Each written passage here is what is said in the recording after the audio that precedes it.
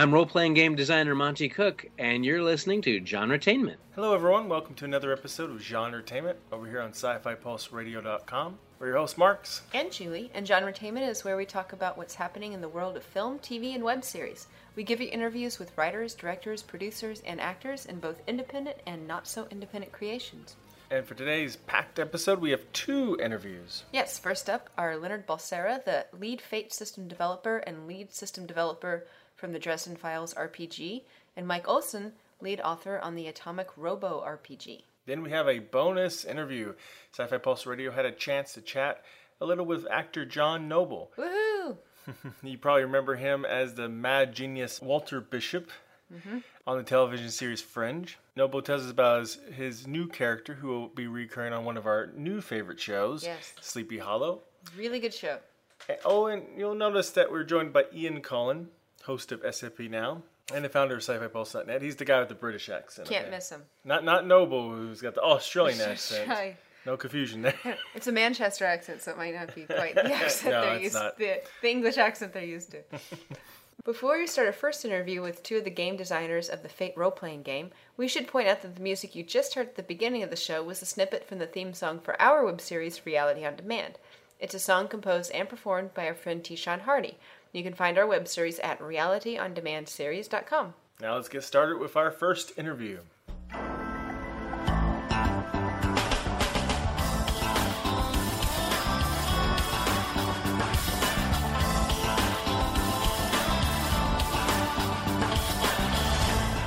Well, welcome to the show.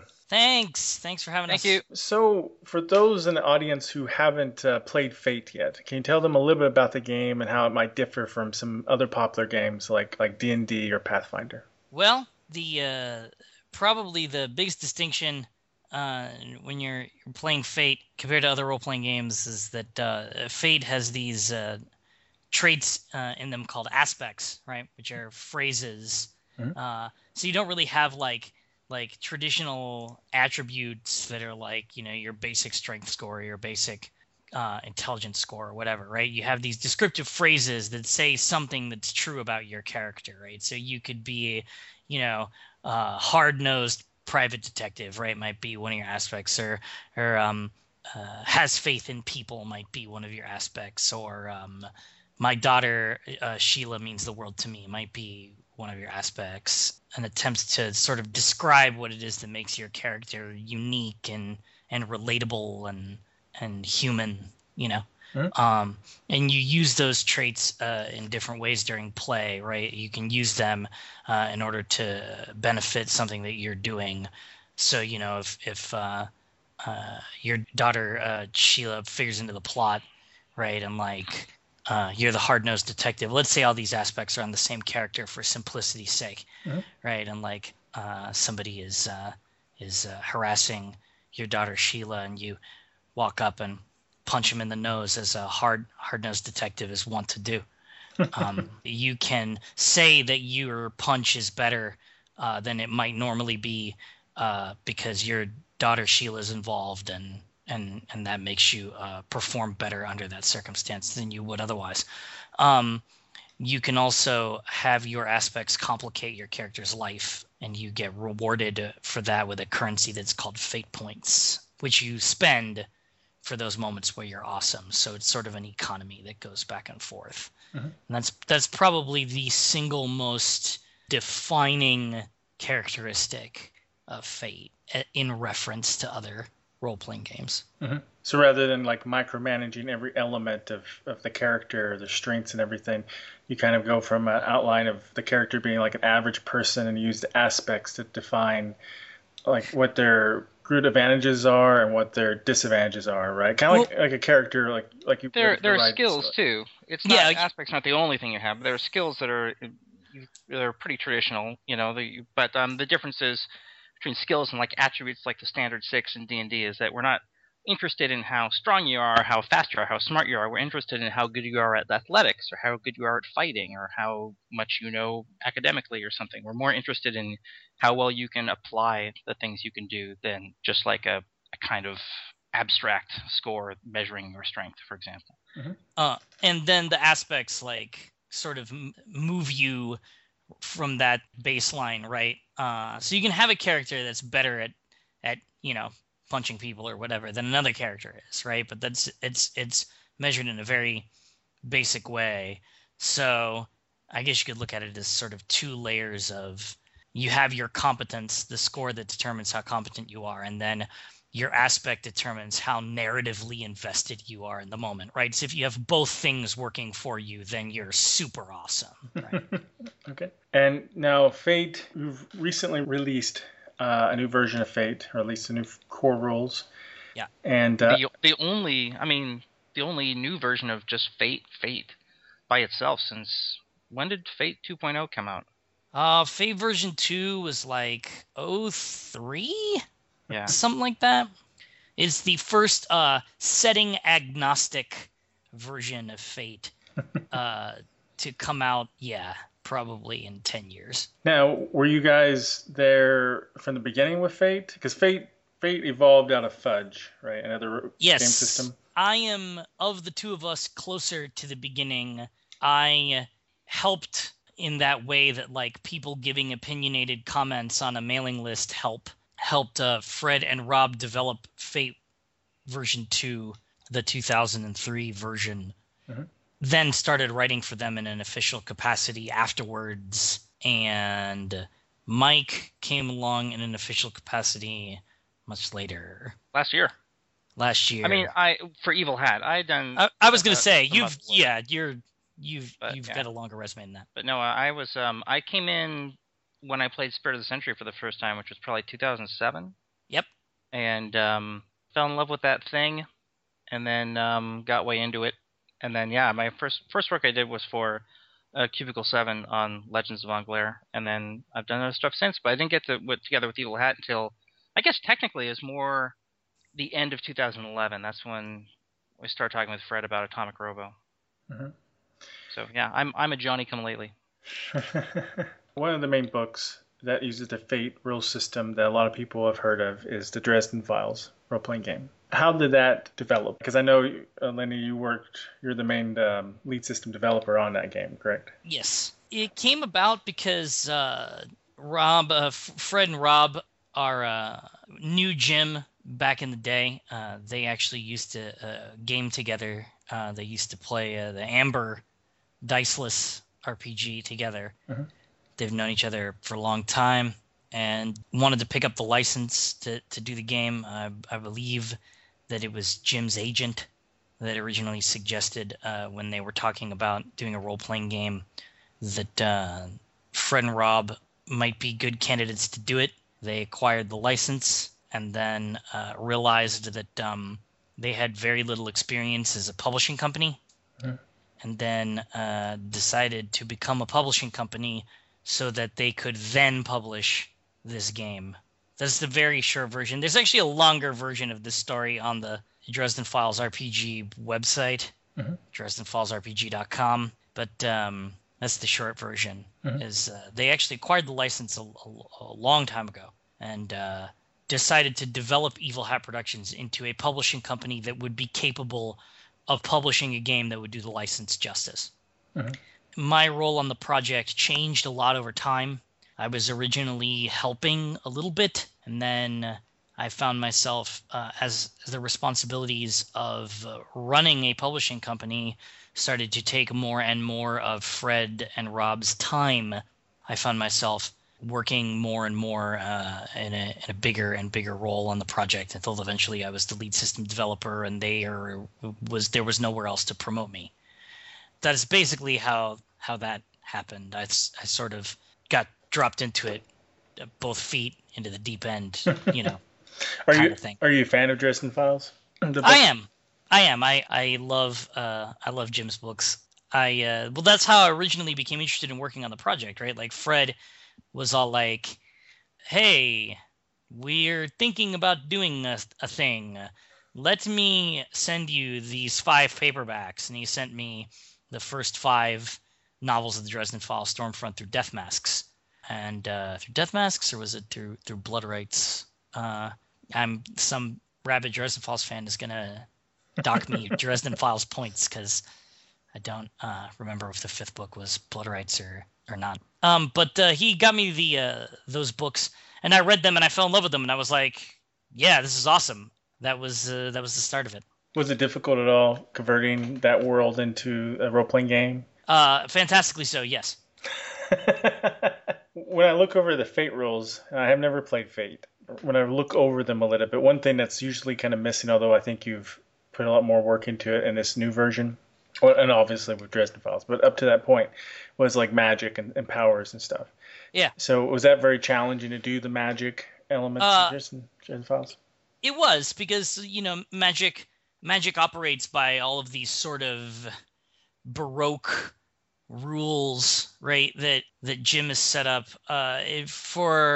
Jim has described it in interviews as being more like engineering in his head, right? Mm-hmm. Like there is a sense of there is that kind of rule, like the rules of physics or the rules of like electricity, or as any of the physical sciences, right? Like there's a particular way in which it works. And so there's a degree to which the game system had to model as much as it could the properties of that set of rules. Mm-hmm. It was definitely tough. Dresden Files released 2 books, correct? Yes, it was. Another one coming out? Yeah, there's a third. Actually, Volume 3 is on its way. Oh, good. But yes, Volume 1 and Volume 2, Your Story in Our World, right? And Our World is sort of the bestiary plus guide to the universe section of it. So it has all of the characters from all of the novels through Small Favor, and references to the books, and sort of talks about what happens in the books, and has all the monsters in it, and it's that book. And then Your Story is the actual rules of the game and how you play and make characters and make cities and do campaigns and stuff. Mm-hmm. What's the upcoming third book? The upcoming third book is called The Paranet Papers, and it is a setting book and a follow-up for the fan guide, bestiary, character guide stuff that we did in Our World. And then it's primarily a setting book that sort of takes a snapshot of areas of the world of the Dresden Files that are not necessarily directly in stuff that Jim has written. I don't want to spoil it for any of your audience, but there was a book in the Dresden Files called Changes, which did what it said on the tin, right? It took a lot of the assumptions and patterns in the Dresden Files setting and shook them all up and did a bunch of stuff with them. And so we're sort of showing elements of the world in the wake of what happened in Changes, and giving you just a lot of ideas for campaigns you might want to run, showing you how different kinds of campaigns are put together, variations on the advice that we gave in the original game and stuff like that. I look at it as basically a whole big grab bag of usable stuff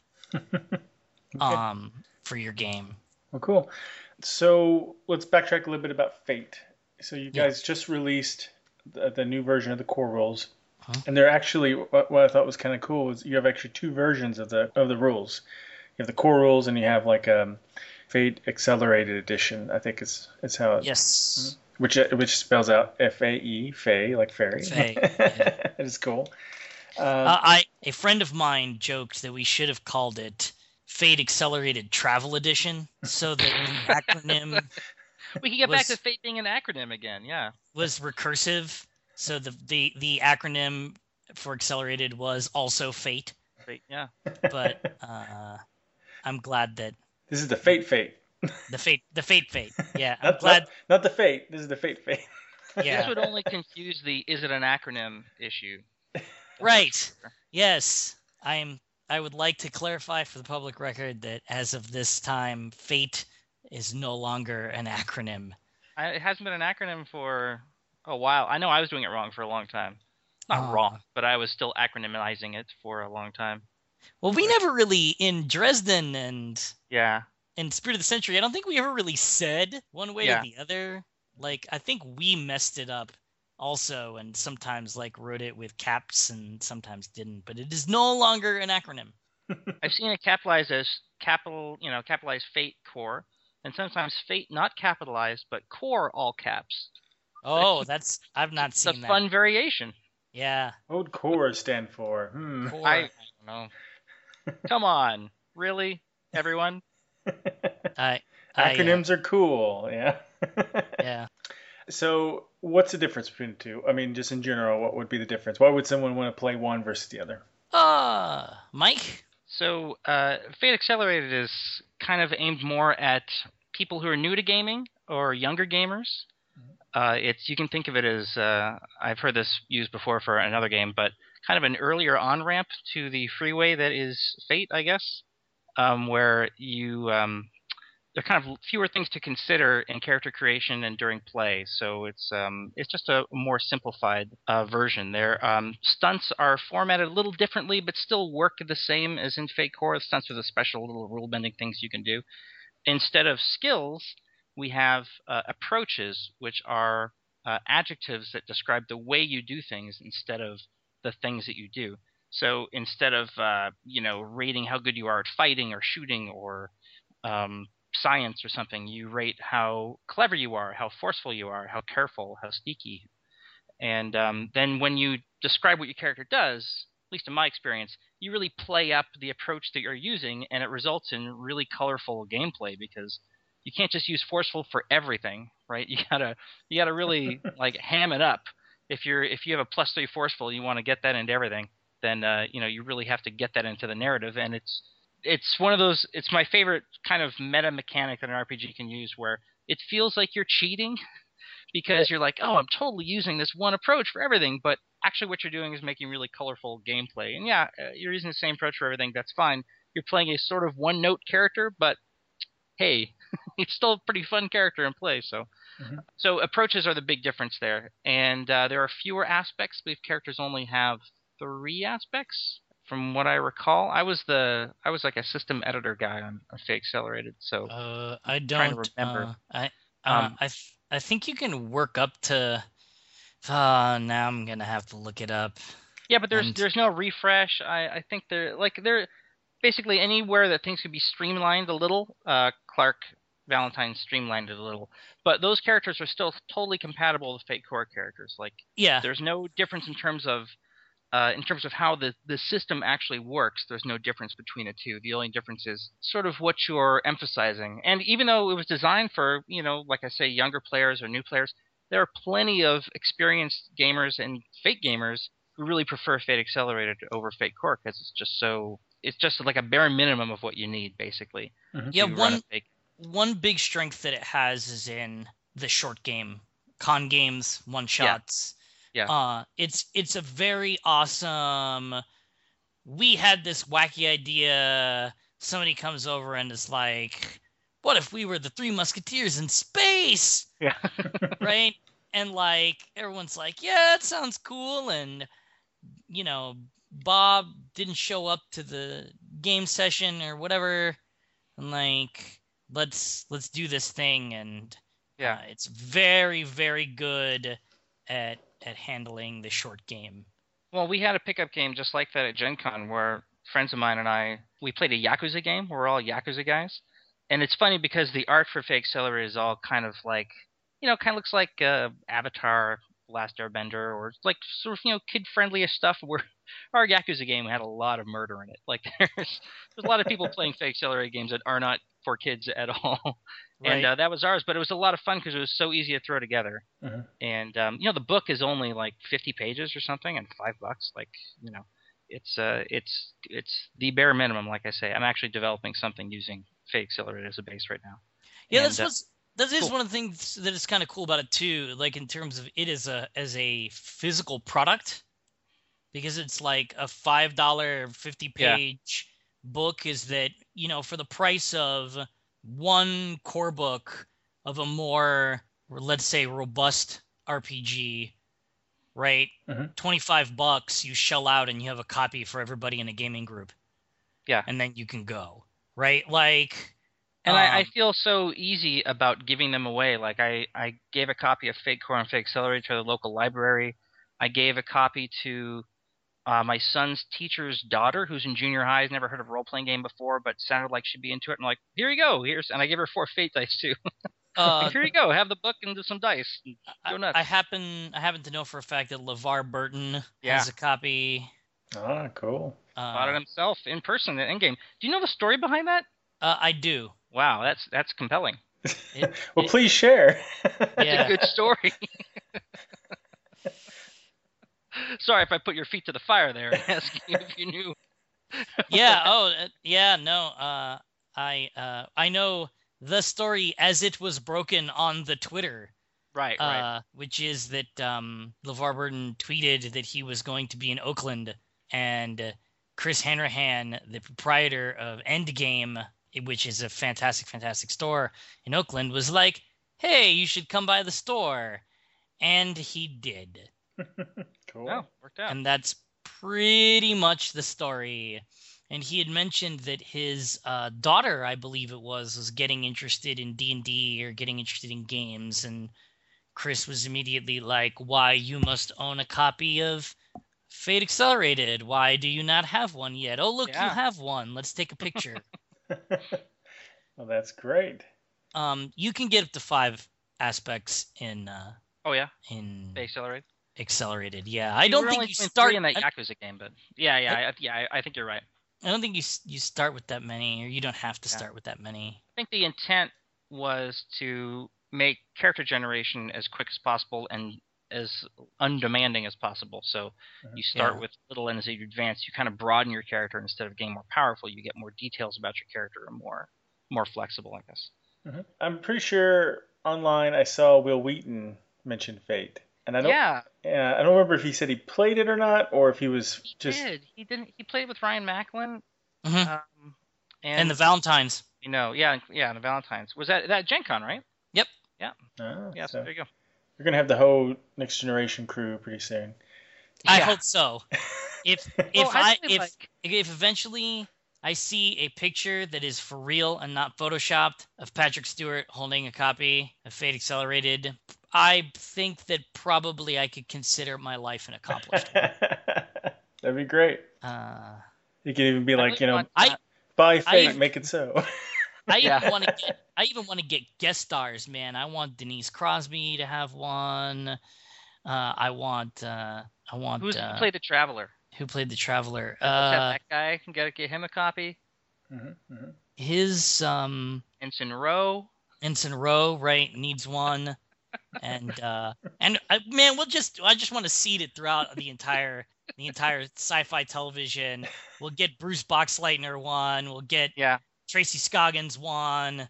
We'll just everyone. There you go. I think that's a good marketing plan. You released these games and the earlier versions under the Open Gaming license, and you also released under the Creative Commons license. Yep. So what was some of the thinking about doing that, and what kind of response have you seen from that? What was the thinking? I think the thinking. I think you'd have to ask someone else, unless you actually had something to do with that decision. I didn't have anything to do with that decision, so I am taking the gumption to speak a little bit for Fred and Rob. But I think the thinking was to get it out to as many people as possible, right? Like just to maximize its exposure. Well, and also the Fate community is awesome. It's an awesome like hacker community kind of, where people like to use the resources that have been made available to do lots of other cool stuff. Like my whole career writing for Fate comes from that. And Spirit of the Blank, his blog Spirit of the Blank is what he's talking about right now. Okay. And Spirit of the Blank got me my first job, working on Glare. And I did the Fate edition of the Kerberos Club, and I'm the one who made the call there to make that to make everything OGL, because I wanted people to have the tools to do stuff, and it's been gratifying to see people actually use those tools to make published product, to use stuff I introduced in Kerberos Club and other games, which I was hoping would happen, but I had no idea if it would. But I think that there's just people just want to share stuff they've done for Fate. Right, and we also have, we have a lot of there's a lot of really great product out there that people have done for Fate. There's Diaspora. There is, I was going to mention, Kerberos Club. there's Star Blazer Adventures and Englair and Strands of Fate, and it's kind of there's no benefit, right? Not really. Yeah. In keeping, there would have been no benefit in keeping it closed. Mm-hmm. Right? Yeah. Yeah, like I wasn't expecting anyone to pay a licensing fee to use like the power tier system from Kerberos Club. Like let's just give it.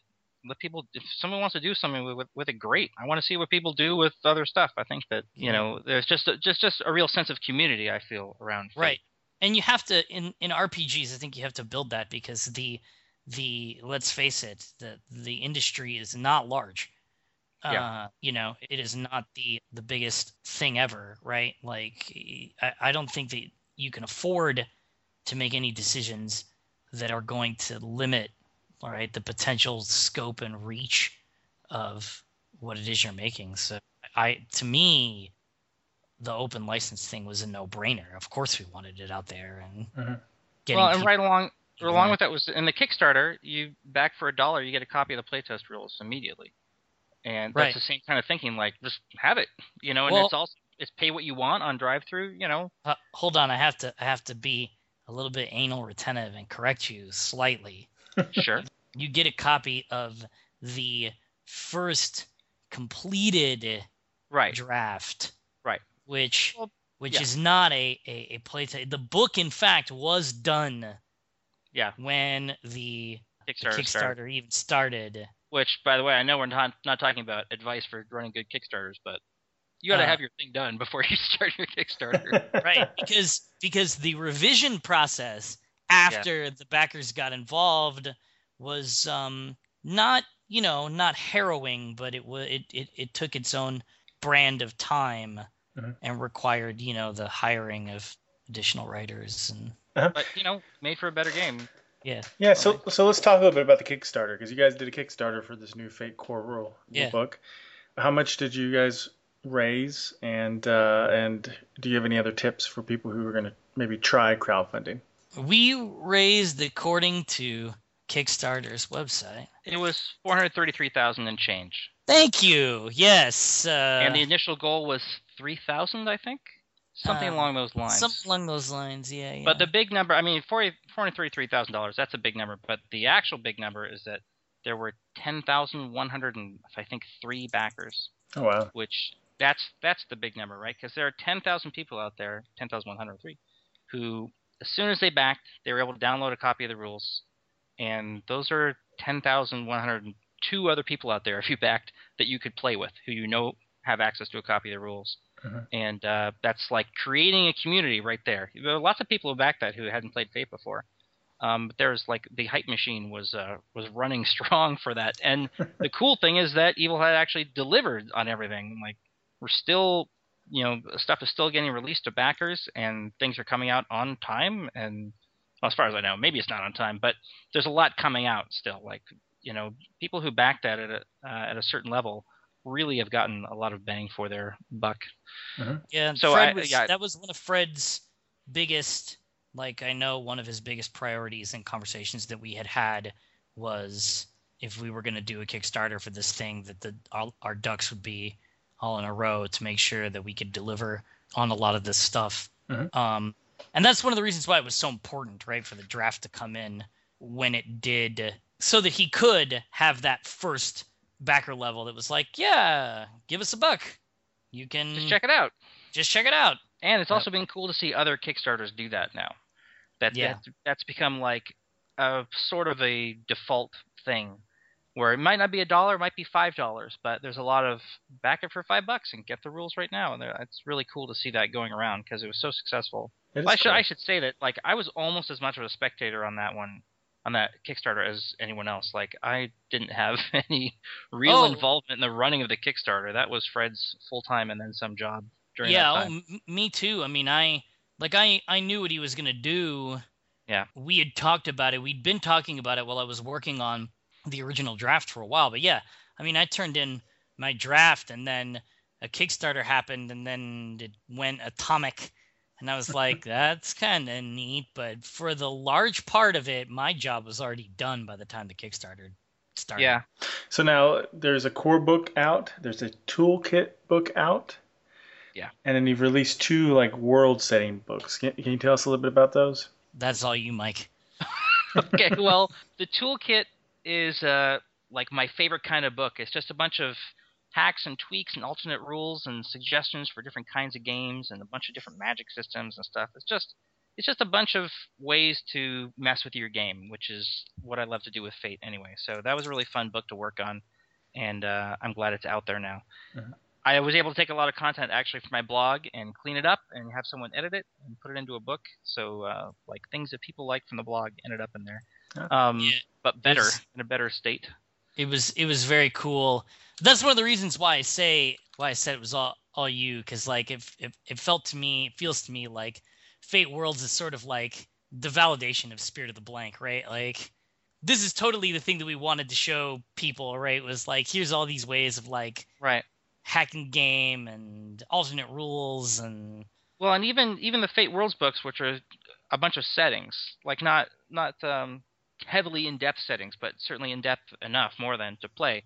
But each of those settings comes with some other rules tweak or difference or something to make those settings unique.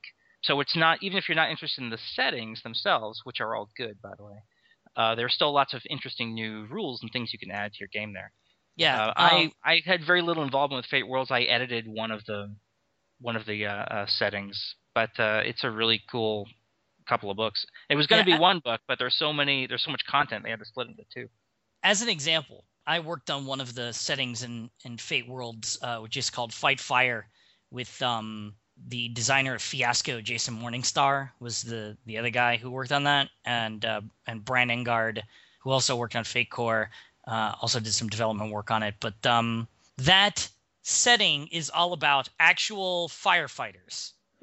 The whole idea behind Fate, like we have this passage in Fate that has now since become sort of a marketing blurb, that Fate is about characters who are proactive, competent, and dramatic, right? Mm-hmm.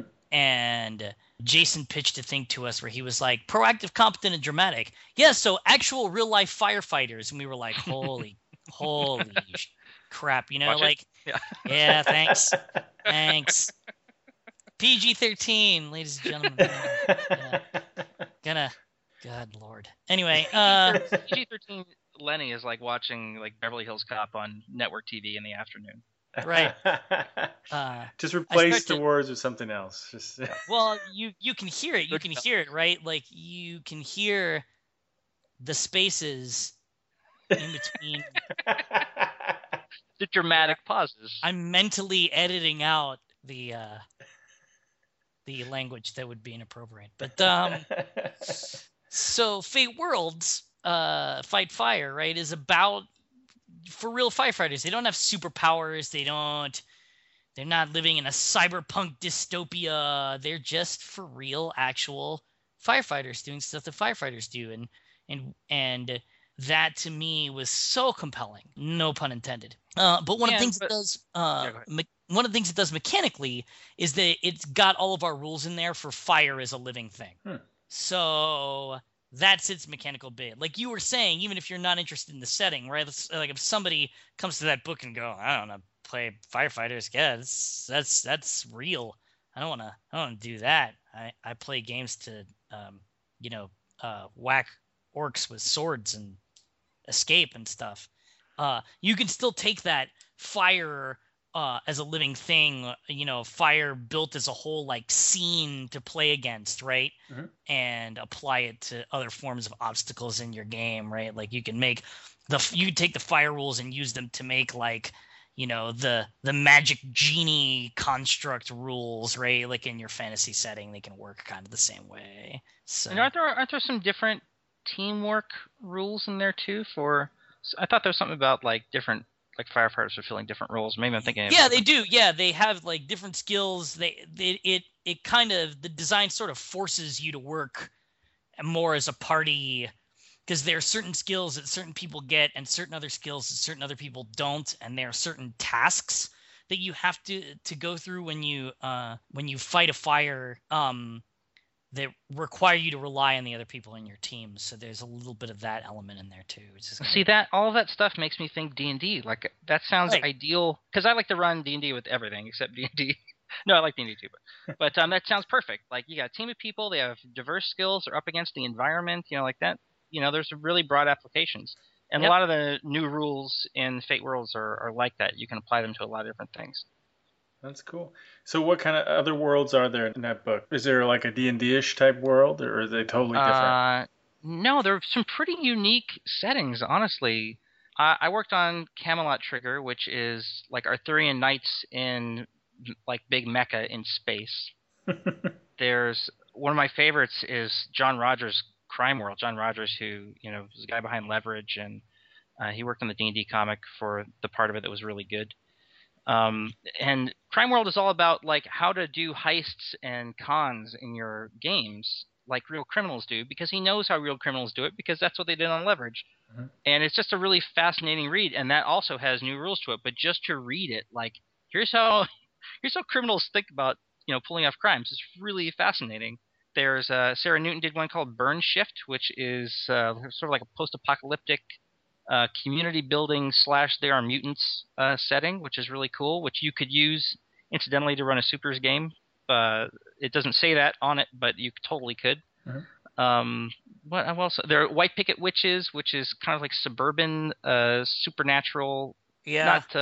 Not urban arcana, but suburban arcana, I guess. Right. It's like it's sort of like Desperate Housewives meets the Anne Rice witches books. Oh, okay. Right. It's neat. No Exit, the sort of psychological horror about a bunch of people in an apartment building who don't want to leave for some reason, and you are trying to get out. Oh, that's cool. There's honestly there isn't a setting that's like, oh, okay, that's like Star Frontiers, or oh, okay, that's like D&D, or that's like Top Secret. I'm going back to my old school references here. Yeah. It's like, wow. There are none of those. They're all really unique, like different things that you couldn't point to any other game. You say, oh, it's like that. Like there really isn't. The closest I'd say is Crime World and Leverage, but I really think Crime World goes into a lot more detail about the specifics of how these things come up than Leverage does. Mm-hmm. And I think they're a really great couple books. They sound really interesting. Some really cool settings. Yeah. What else is in the works for Fate? What else can we expect to see down the line? Well, the last stretch goal of the Kickstarter was Dresden Files Accelerated Edition, mm-hmm. which is going to be exactly that. It's sort of a reimagining of the Dresden Files RPG through the lens of Fate.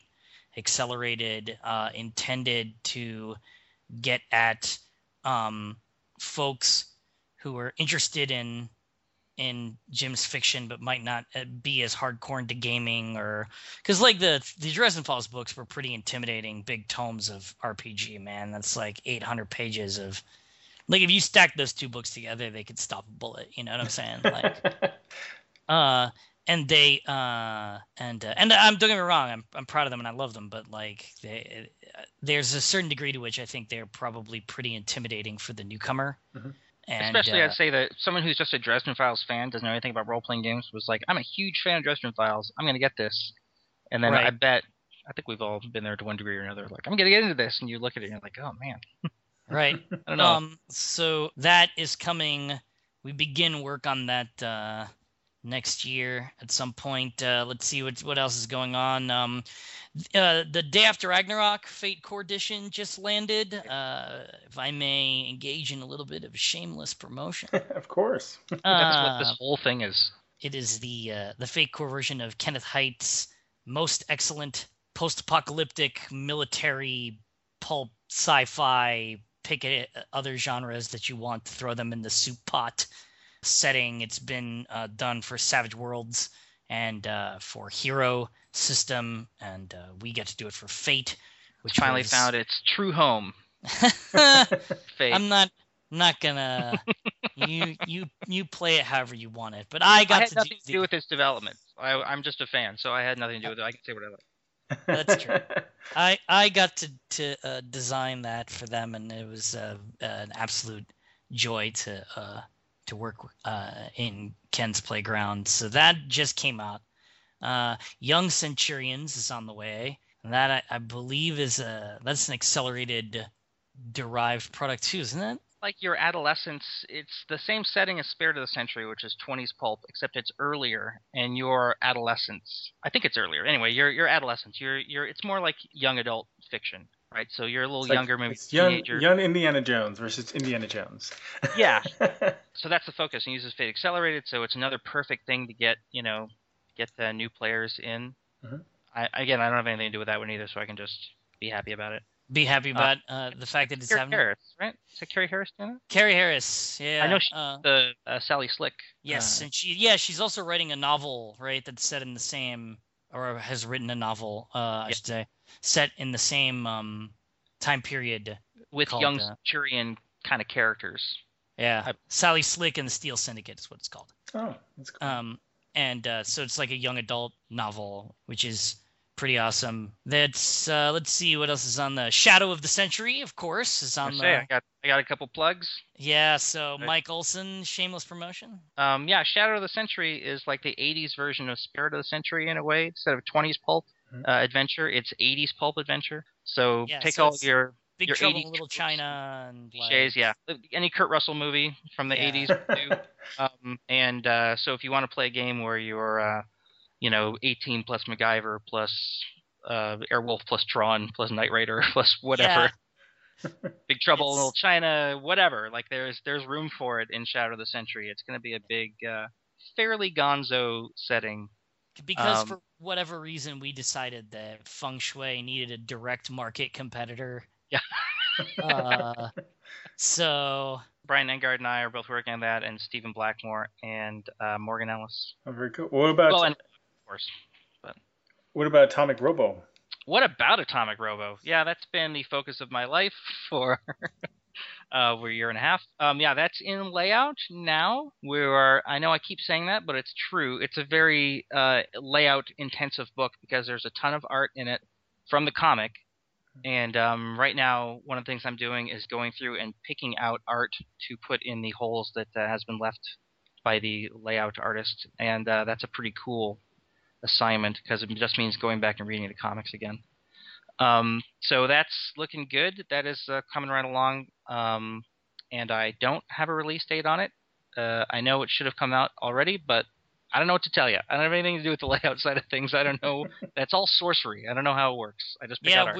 We are, that's going to be if you want to kick Fred for more of those details, we are mere writer developers. I mean, I'm really involved with everything to do with Atomic Robo, so I'm not going to go into any grisly details, but I'll just say that it's a great book. It's better than it was. If anyone out there who play tested it, it's an even better game than it was before. It's proven to be a lot of fun for people. I ran sessions of it at Gen Con, and that was great. It's coming along. It's looking good. It's in layout. That's all I can say. It's in layout. That's my stock answer. But I'm really excited about it. And we started to talk about other books in the line for it. Mm-hmm.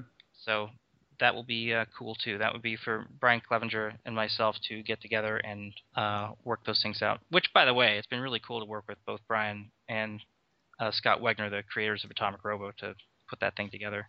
And for listeners who might not be familiar with the comic book, what's Atomic Robo about? Okay. So in 1923, Nikola Tesla builds an artificial intelligence that he calls Atomic Robo. Atomic Robo is about 5'7" or 6", and he's a big metal, invulnerable, immortal, almost invulnerable robot. And over the course of the next 90 years, he has all kinds of adventures. He starts this think tank kind of troubleshooting organization called Tesladyne Industries, and they're sanctioned by the UN to go around the world and deal with weird science-oriented problems, and so they do. So it's Brian Clevenger described it to me as a mix of Raiders of the Lost Ark, Ghostbusters, Buckaroo Banzai, and Planetarium, and that's pretty accurate. I've also heard it called like Hellboy, but with science instead of magic, and that's pretty accurate too, for the most part. Mm-hmm. And it's a really fun setting. The comic is brilliant, I think.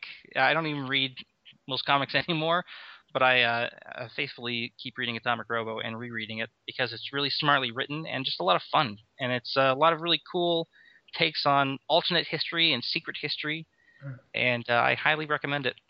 Sounds good. Any other Fate books in the works that you know of? From Evil Hat, or? Well, primarily Evil Hat, but if you want to give a shout out to something else that's coming out, that's great too. I just got, at the 11th hour, I got involved with this Kickstarter for Jade Punk, which is a steampunk sort of wuxia setting. Mm-hmm. So I'm working on that. That sounds fun.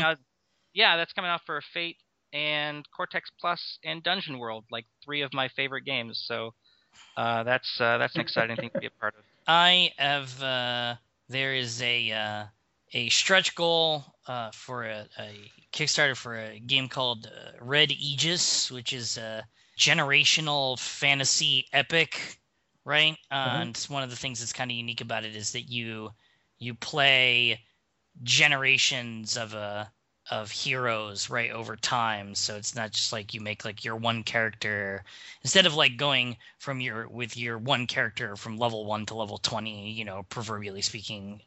You sort of take the bloodline from level 1 to level 20, right? And you play different characters. And I have been contracted to do the Fate version of that game. So there's also a Kickstarter project that I ended up getting involved in. That sounds cool. Yeah, it does. I'm really excited to see. I've been keeping an eye on that. The draft. So yeah, so that sounds really interesting. Yeah, a lot of stuff's going on in the world of Fate. Yeah, I feel really busy. Oh, and also Don't Hack This Game is spinning back up, and I wrote a piece for that. That's Hacks of Don't Rest Your Head. A game that Evil Hat put out a while ago. When did that come out? I believe, technically speaking, that it is Evil Hat's first game. Yeah, I think so. As a publishing company, yeah, that was Fred's insomnia-induced magnum opus. Yeah, and it's a really cool setting, and I wrote a hack for using Fate to play it, or using it to... Of course you did. Of course I did. That's what I pitched to Ryan, and he bought it. So what do you want? We were developing that a while ago, and then it kind of fell by the wayside, and now it's come back up again. So that's going to... I'll get back to work on that, revising what I wrote, and then that'll be...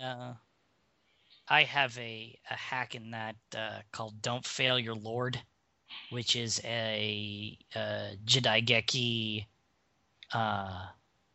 samurai drama reskin of Don't Rest Your Head. Well, the thing is that the dice mechanic in Don't Rest Your Head is pretty slick. Yeah. And it's cool to see the different ways people can keep the same dice mechanic, but like have it mean totally different things. Yeah. In the chosen setting. But I didn't do that. I did a Fate hack instead. Of course you did. And then I'm also I'm working on we mentioned Kerberos Club before. That's a setting by Arc Dream about superpowered, written by Benjamin Baugh, written by superpowered people in Victorian London. It's really cool alternate history.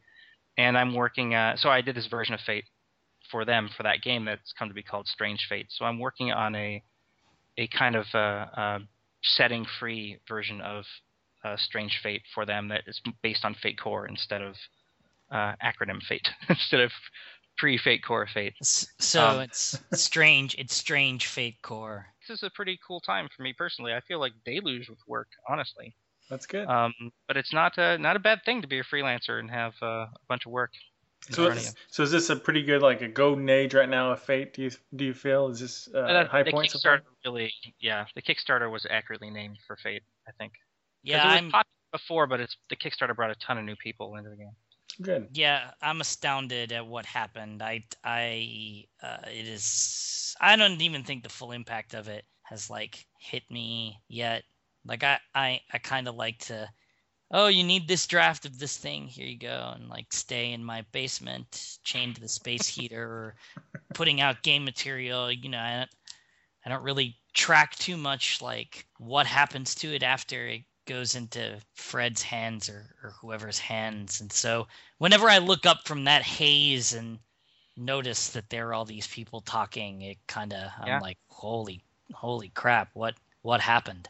So it's a phenomenon. I'm very grateful that it has reached all the people that it has.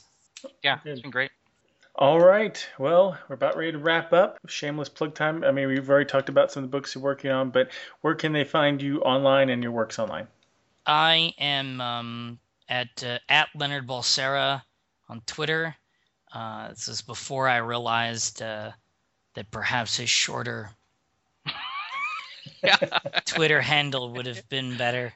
It was the early days. It was the early days of. I actually didn't even make that Twitter account. The truth is, someone else made it because they thought I should be on Twitter, and gave me the password. And like 2 years later, I decided to take the account back over. Yeah.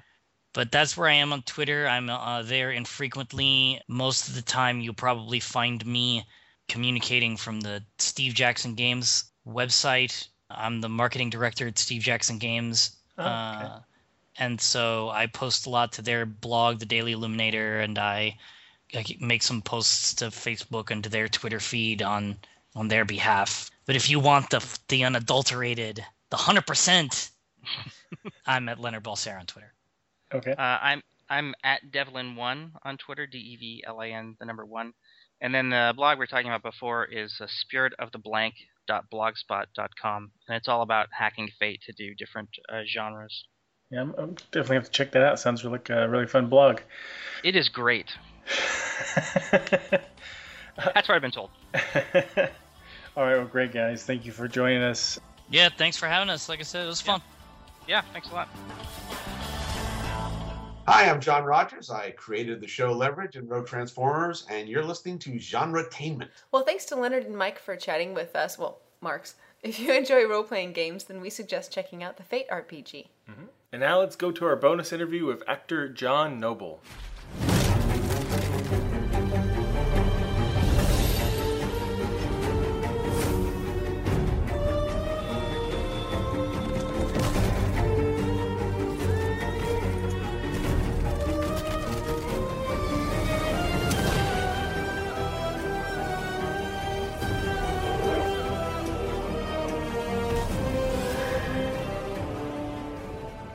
Hi, can you tell us about how you got involved with Sleepy Hollow and a little bit about your character? Alex rang me, and no, that's not true.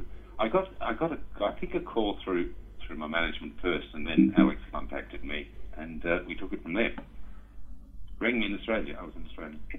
It's interesting, isn't it, that the episode's called The Sin Eater, and it introduces this character of Henry Parrish, who seems to have, he's a reluctant sort of a saviour, but he has this ability to, in a sense, to remove evil from a person, and hence the name The Sin Eater.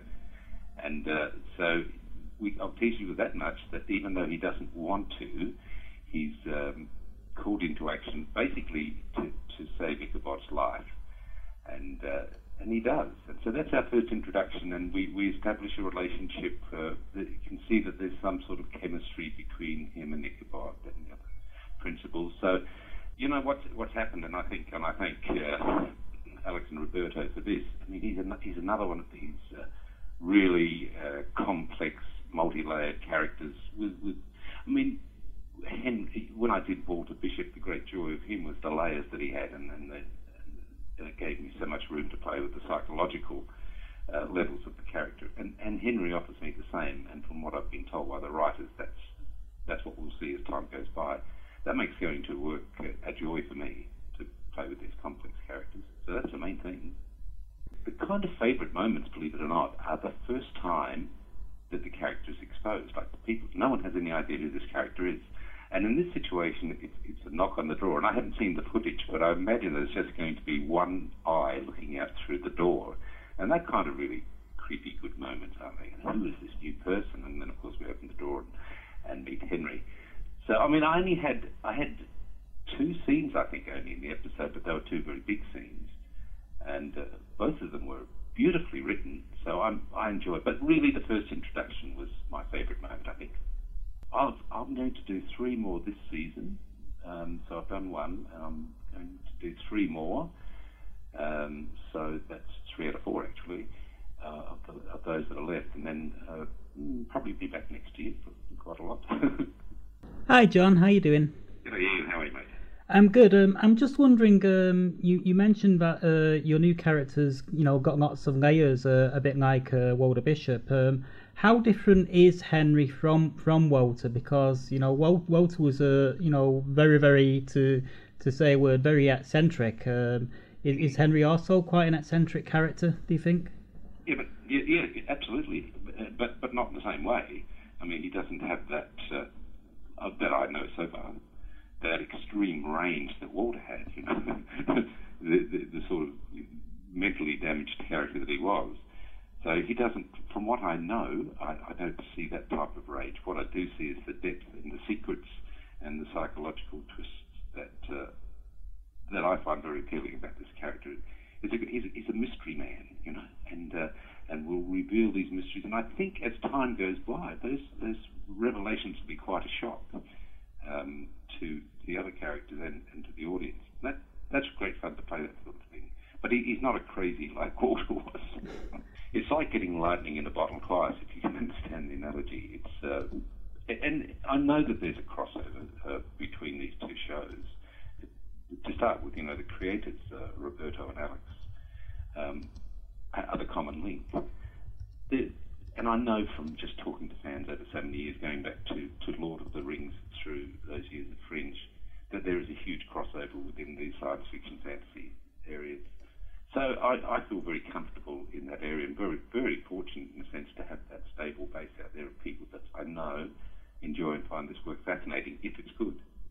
What's amazing me about it is that it feels like the perfect combination of all the favourite genres. Really, it's fantasy and it's science fiction and it's horror and it's historical, and it's also sort of almost a procedural in a sense. So it's like the writers have linked them all together incredibly cleverly, and the look of the show is fantastic. So they managed to do something with alchemy and make it all work, but it seems to be working really wonderfully at this stage.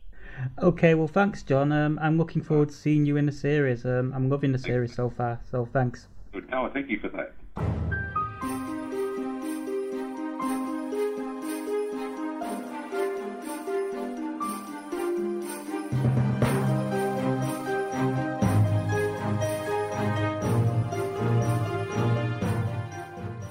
Hey, this is Doug Jones from Fantastic Four: Rise of the Silver Surfer, Hellboy 1 and 2, Hocus Pocus, Pan's Labyrinth, and currently on Falling Skies. But today, you are listening to Genretainment. Thanks to Fox for letting Sci-Fi Pulse Radio have a moment to chat with Mr. Noble, and we love his character on Fringe, and we really do look forward to his addition into the crazy supernatural world of Sleepy Hollow. Well, that's it for today's Genretainment. We'll be back soon with all new guests from our favorite films, TV shows, novels, and web series. Keep up with our show on iTunes, Facebook, or at the websites genretainment.com and sci-fi-pulse-radio.com. And don't forget, you can also check out the other great shows on the Sci-Fi Pulse Radio channel like SFP Now, The Roundtable, and more. Until next time.